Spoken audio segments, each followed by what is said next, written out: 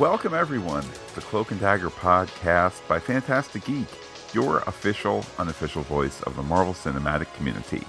My name is Matt, and joining me is a guy with his own Monopoly file. It's Pete. Hello, Pete. Sometimes bullies just need someone to punch them in the face. The Cloak and Dagger podcast by Phantastic Geek for episode 205, Alignment Chart, is brought to you by Target. They got everything, so don't you dare come home with pillows. Pete, getting out the old weekly Cloak and Dagger discussion a little later than usual on account of some busy times going on in the real world, as well as some time spent, along with everybody else who contributed to the $1,223,641,414 debut of Avengers Endgame in the last week. So getting a little extra time in the MCU, a little late kissing the old forehead of this podcast before it gets sent out. But here we are talking Cloak and Dagger. And of course, our Avengers Endgame podcast is available for you both on the Pop Culture podcast by Phantastic Geek, as well as the Marvel Movie podcast by Phantastic Geek. Indeed, Pete, but let's take things back now down to New Orleans. Give us that episode recap. Tandy makes a toast with a story about a viper and a farmer. Ty's father starts to sew a new cloak. The docile O'Reilly still can't hit the mark. Connors retrieves a stashed gun. After the title card, as Ty holds Connors' badge, Tandy recaps the rapidly unfolding action inside his cloak that resulted in freedom for the man who killed his brother. He's upset with her, but she's upset she didn't get any leads on the missing girls. Buzz, buzz. Tandy's mom is in full freak out about where she is. Ty tells her to go check on her mother. At home, Tandy tells mom she was helping Ty, who mom likes. Turns out mom had some fun last night drinking with the women from her support group. She only had 2 drinks and even danced. And then the super hot doctor bought them around and even asked for her number. Tandy voices her concern in her mother potentially being caught in the cycle of abuse by wealthy men. Mom owns her inability to leave her late husband, but Tandy tells her she should have left sooner. The tea kettle rattles O'Reilly at home before Ty comes by to tell her Connors is back. He thinks they should check around for him with Tandy, but O'Reilly's terrified because she's not who she used to be. He wants her to remember this moment the next time she gets mad at him when he goes out and does something on his own before teleporting out. At the church, Ty repeatedly texts Tandy, but to no avail.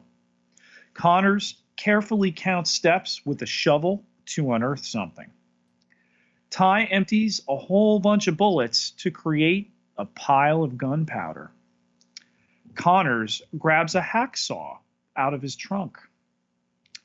Ty traces a Vevey in gunpowder and lights it ablaze to find Connors, who gets the drop on him, but he wants to help Ty put him behind bars before sliding him the gun. As Tandy continues her tale about the farmer and the viper, Ty thinks he's being set up. The gun is the same one that killed his brother. Connors then explains how the hacksaw was used to cut railing to beat Fuchs to death. With that and his confession, it's almost enough to exonerate Ty. Connors seems to have been convinced to make good by the mysterious waking nightmare he was trapped in. Ty doesn't believe he's changed, but Connors cuffs himself. Tandy goes to the support group center where she sees Leah as Andre finishes up a phone call. Someone it turns out, rescued a bunch of girls from a human trafficking ring the other night. Some are in the hospital, some in jail because they're too scared to tell the truth. Some even say there was a girl who looked like an angel and a boy who moves like a shadow.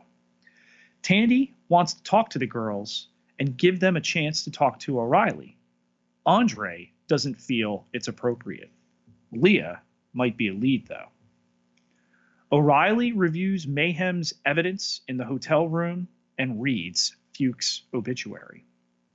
Ty's dad chews the fat with his friend Choo Choo when Ty comes to see them with Connors in tow. Tandy tells Leah about this guy who always saw the best in her as they committed crime together. Duct taped to a chair, Connors explains he could sing like a bird but still walk away because of his uncle, State Senator Asa Henderson. They're from an old, odd family. Connor's great-great-grandfather was a founding member of the Promenade Society, a place where rich white folk go to talk about how they're going to upstage other white folk at Mardi Gras. But that power and money cleared up Connor's potential disgrace from killing Billy in just one afternoon. Leah tells Tandy she has her own share of regrets, like her. Connors wants to give Ty and his father a secretive Monopoly file on his uncle to put them both behind bars. Leah urges Tandy to face her ex one last time to say goodbye and asks Leah to come with her in case it goes awry. O'Reilly opens a trunk and takes apart a big gun. Tandy awaits her ex as Leah looks on when Ty comes by.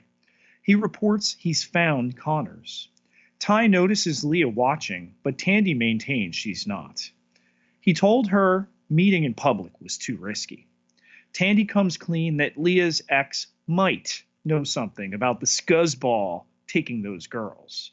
Ty can play the abusive boyfriend or pimp. Either one will do. She didn't call her black friend, but her best one. Ty says he'd never use Tandy and leaves, giving Leah a show, who in turn tells Tandy all about her ordeal at the hands of her abusive, grow house running ex, Eric, until she met Andre. Ty and his father don't feel they can trust Connors. Dad tells him how he's making a new costume. Leah gives Tandy the location of the grow house. Connors tells Ty about the key he needs to get off his uncle in the steam room. Ty turns up the heat and teleports in and takes the key before Connors talks him through raiding the files at the Promenade Society, where he'll need help to create a distraction. Tandy checks out Eric's operation. O'Reilly informs the Promenade Society it's the target of a bomb threat. They don't exactly believe her until a security camera catches a bomb blow in a nearby garage, setting off an exodus of old white men. Ty teleports in where he catches O'Reilly up on Connor's confession. Eric and the others corner Tandy, spraying her with mace. Ty teleports into wine storage for the file in a special bottle for all the information he'll need to clear himself. Tandy blinds her attackers with a ball of light before interrogating and threatening Eric. Tandy finishes her toast that is about somebody even better than the farmer, her best friend, Tyrone Johnson, who has taken Connors from his father and beats him because there was no file in the bottle. Ty sees a vision of a heartless Connors trying to cuff himself with his thumper and gun tainting the scales of justice. Connors tells Ty to kill him because he's ready for judgment, but Ty's not going to do that. There's someone who can bring him justice. O'Reilly continues to miss her mark. Ty's gun-toting mother gets a knock from Ty, who brings her Connors. An unsteady Tandy is surprised by Leah outside the grow house. An ambulance rolls up, and Leah tases Tandy. Tandy's toast is revealed to be an idealized vision of Ty becoming a cop and his subsequent celebration, which Billy, Evita, and even her late father attend as Tandy is unconscious in the ambulance. Pete, recap over. Let's talk some dark figures here. Do we still consider Connors one bad dude? We can't possibly trust him, can we? I mean, is growing a beard and having been disappeared for, a third of a season TV code now for can definitively be trusted? Or is it TV code that, yes, he kind of, accidentally shot a kid, then covered it up, but he lived in a waking nightmare? That's punishment enough? I don't think that's what the show is selling completely. Certainly, I am more sympathetic to him given the ordeal that he's been through, but I don't know. I certainly share Tyrone's reluctance to fully accept what the guy is saying. I mean, his father's. We've complimented the show for taking on the topics it repeatedly has. Here in the second season, human trafficking, ideas of race. I mean, even in this episode, that Tyrone rightfully confronts Tandy. Oh, you called your black friend to play an abusive ex or a pimp. Which one's it going to be? And I love that that gets called out. But matters of police and race that they dug into deeply in that first season, I think make us very wary of Connors. Is he the key to a larger conspiracy and his father and this entrenchment with the Promenade Society? Of course he is. But there's something just off about that guy, at least the way that JD Evermore is playing him to mislead us.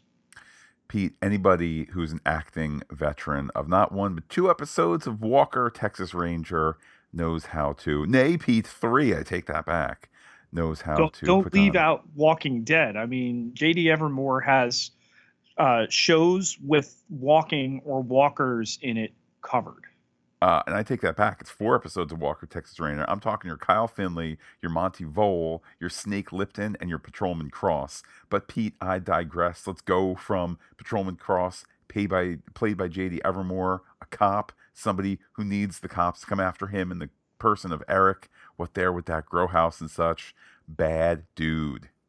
Ultimately, he winds up being a lesser evil, what with who we believe is his ex in Leah. I don't know that we can even take that at face value come the end of the episode. But, any man who's growing the drugs, moving the drugs, and then attacking a woman inside the drug place certainly belongs on this list.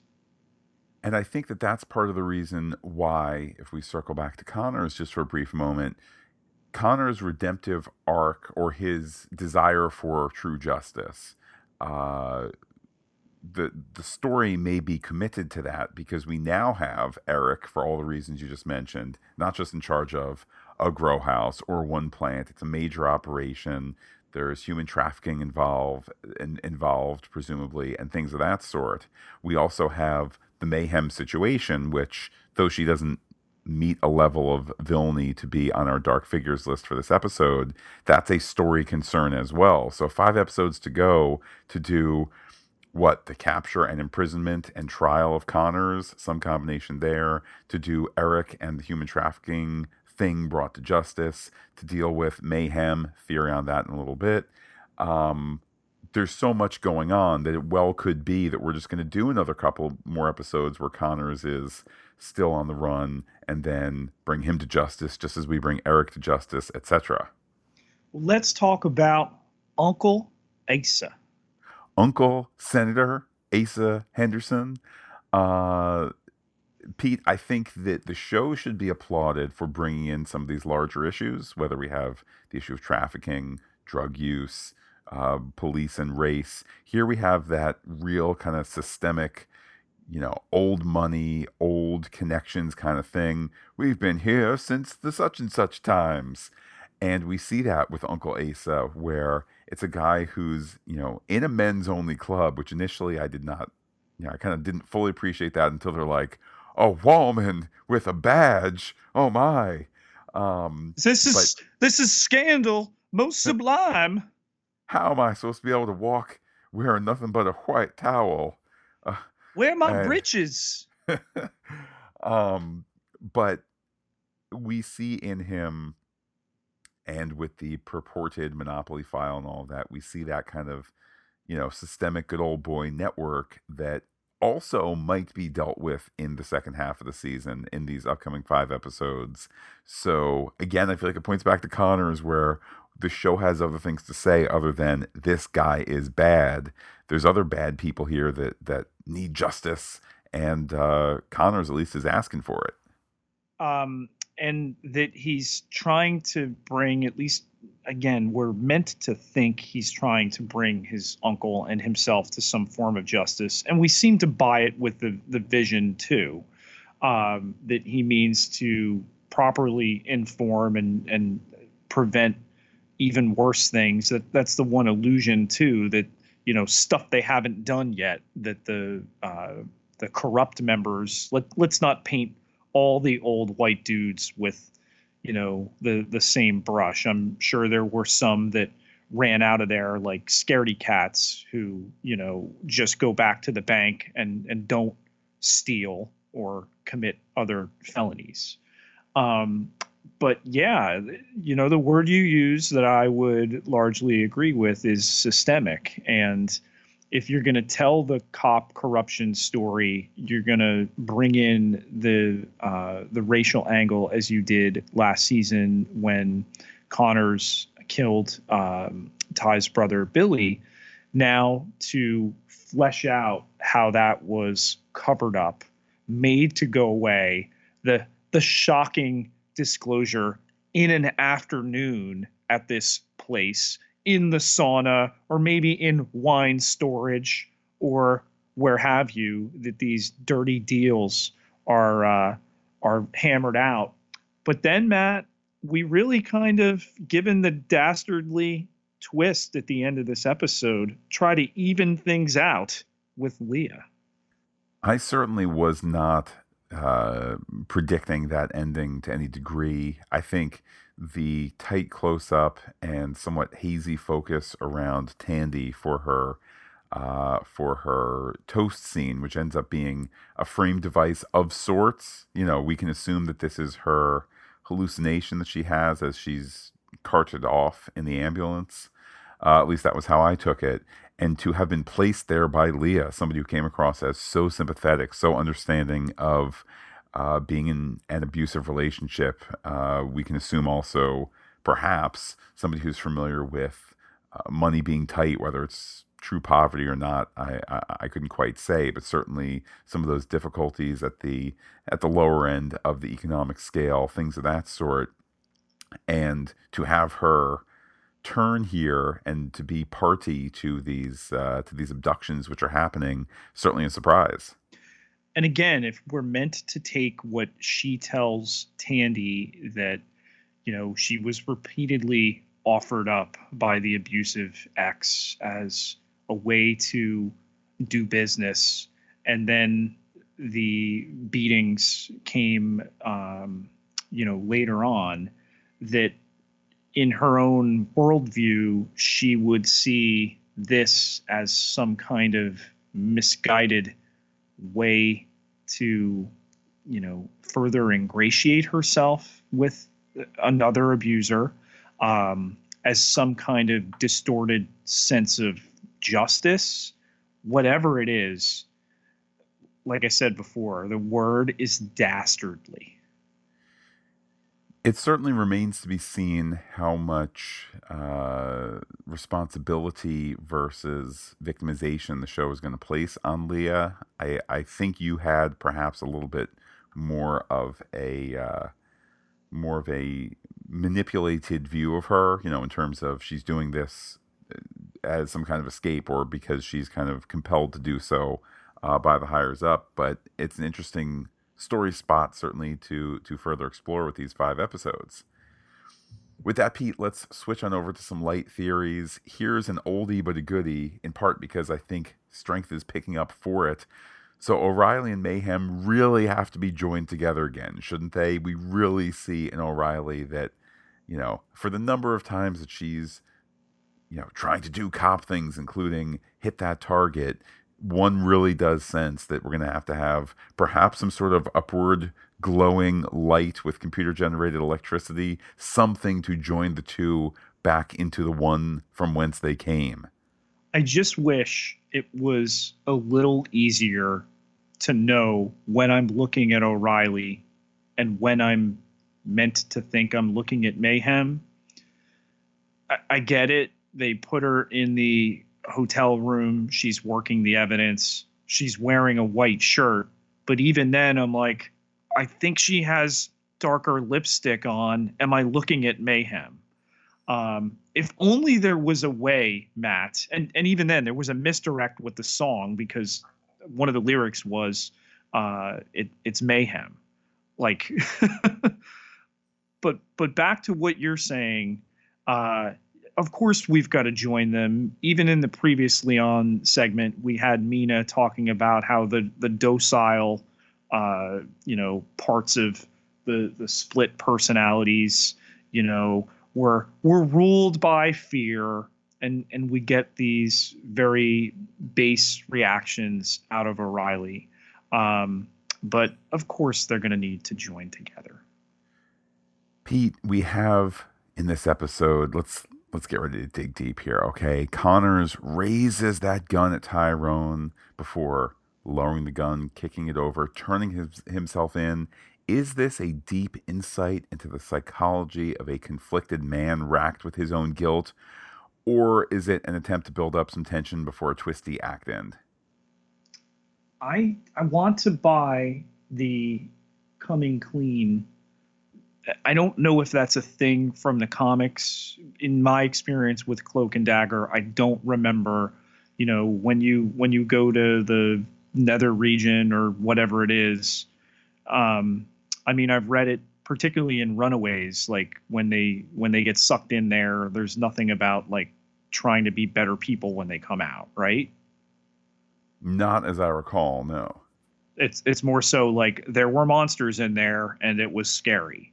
So I like the show's affectation of, all right, it's scared him straight. He has learned to try to be a better person. It hammers home the idea of redemption. I mean, can there be full redemption of someone who has killed a defenseless teen and then been complicit in the cover up for it?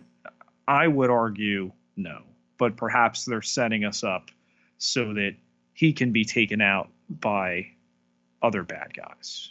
Well, I think we're on the story path of his redemption is justice and accepting the rule of law and things of that sort, to kind of come out of this extra legal existence that he's in, where he's law enforcement but does not abide by it through his own actions because Uncle Asa, etc. And I think that we're going to see, where other characters might die in the explosion or, terrific gunfight or something like that. I think it's going to be the pound of flesh of, no, the bad man goes to jail. But Pete, what other light theories do you have? Ty's dad is working on a new costume here. We get some sketches, and I think it pairs up. Ty doesn't have the old costume. Remember, it had gotten ripped, and he's since moved on from that. He's been using his hoodie. He even uses a towel in this episode. So I sure hope that the wardrobe designer on the show can get us the new costumes soon, right? It does seem like we're kind of headed towards, and here is your real costume, end of season 2, as Cloak and Dagger run off with the bat signal behind them, or maybe some better version of that, but, run off to go continue their adventures. One can hope, Pete, one can hope. Where is the file that was supposed to be in the special wine bottle? That's a good question. I find it interesting that Tyrone thought that everything he was told was a lie, despite the fact that the key was hidden where Connors said, and, the special shelf in the wine room was reserved for Uncle Asa, and there was even the one that had the false bottom and whatnot. I think maybe the story had Tyrone be a little presumptive there, given that all the other things fit in. But where's the file? I don't know. Can we assume that maybe he took it out? Uncle Asa took it out this once, or he moved it, or something like that. They will certainly have to address it. It would be a poor bit of storytelling if there's no explanation. It's just Connors thought it would be there and it isn't. Next. So obviously Tandy has been taken in this ambulance. They're going to attempt to traffic her in the manner similar to the girls that were rescued by Tandy. But Leah says things changed when she met Andre.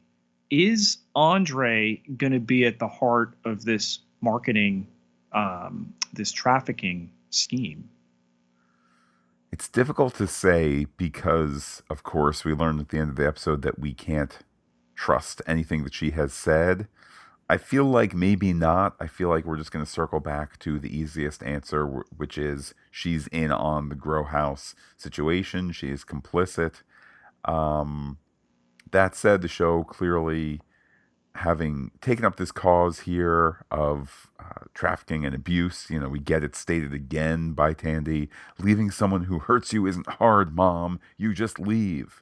I would propose that perhaps it isn't always that easy, although the sentiment of get out of the bad situation, there are resources to help you, that is certainly one that is true, and one that is very apt. But again, we run into this issue of there's a lot of story for the next 5 episodes. Are we going to do more fake outs with Leah or not? I would vote not. Pete, let's check the old mailbag. An email from Tommy. A short but sweet email saying, "Hey guys, love what you're doing with Cloak and Dagger. It's part of my Cloak and Dagger week to listen to your podcast." Pete, that's from Tommy. That was very nice of Tommy to reach out. Admittedly, I would think this episode a little light on feedback, given that all our hardcore Marvel people were checking out the earliest showings of Avengers Endgame. So get around to us for next week. Well, Pete, we, of course, are here each week podcasting the MCU and all the particulars, in part because of those who support us on patreon.com/fantasticgeek. Need to give them a big thank you for helping keep the bleeps and the bloops, the bandwidth, the storage, etc., all chugging along. Everybody who contributes gets access to exclusive podcast content, all sorts of levels. From there, you want to get in at the Promenade Society level. There's one for you there, although we may call in a bomb threat. Pete, how can people be in touch with you as we get ready for the second half of season 2 of Cloak and Dagger? You can find me on Twitter at Peter, P-I-E-T-E-R-J, Ketelar, K-E-T-E-L-A-A-R, 10,447. Followers can't be wrong. And while I'm personally on Twitter as Looking Back Lost, do be in touch with the podcast. Comment on FantasticGeek.com. Check us out on Twitter, on Instagram, on Gmail, where we are Fantastic Geek as well. But wait, Pete, there's more. Facebook.com/FantasticGeek with a PH, all one word, like it today. Pete, for those listening on the Pop Culture Podcast feed, in the next couple days, we're going to wrap up Star Trek Discovery Season 2, ahead of talking more Cloak and Dagger. Before you know it, we'll be getting ready to count down to the return of Agents of S.H.I.E.L.D. and also exploring more Cloak and Dagger for this next 5 episodes. With that, Pete, I'm going to say adios to all our listeners and give you the final word. After all, who doesn't love a good story?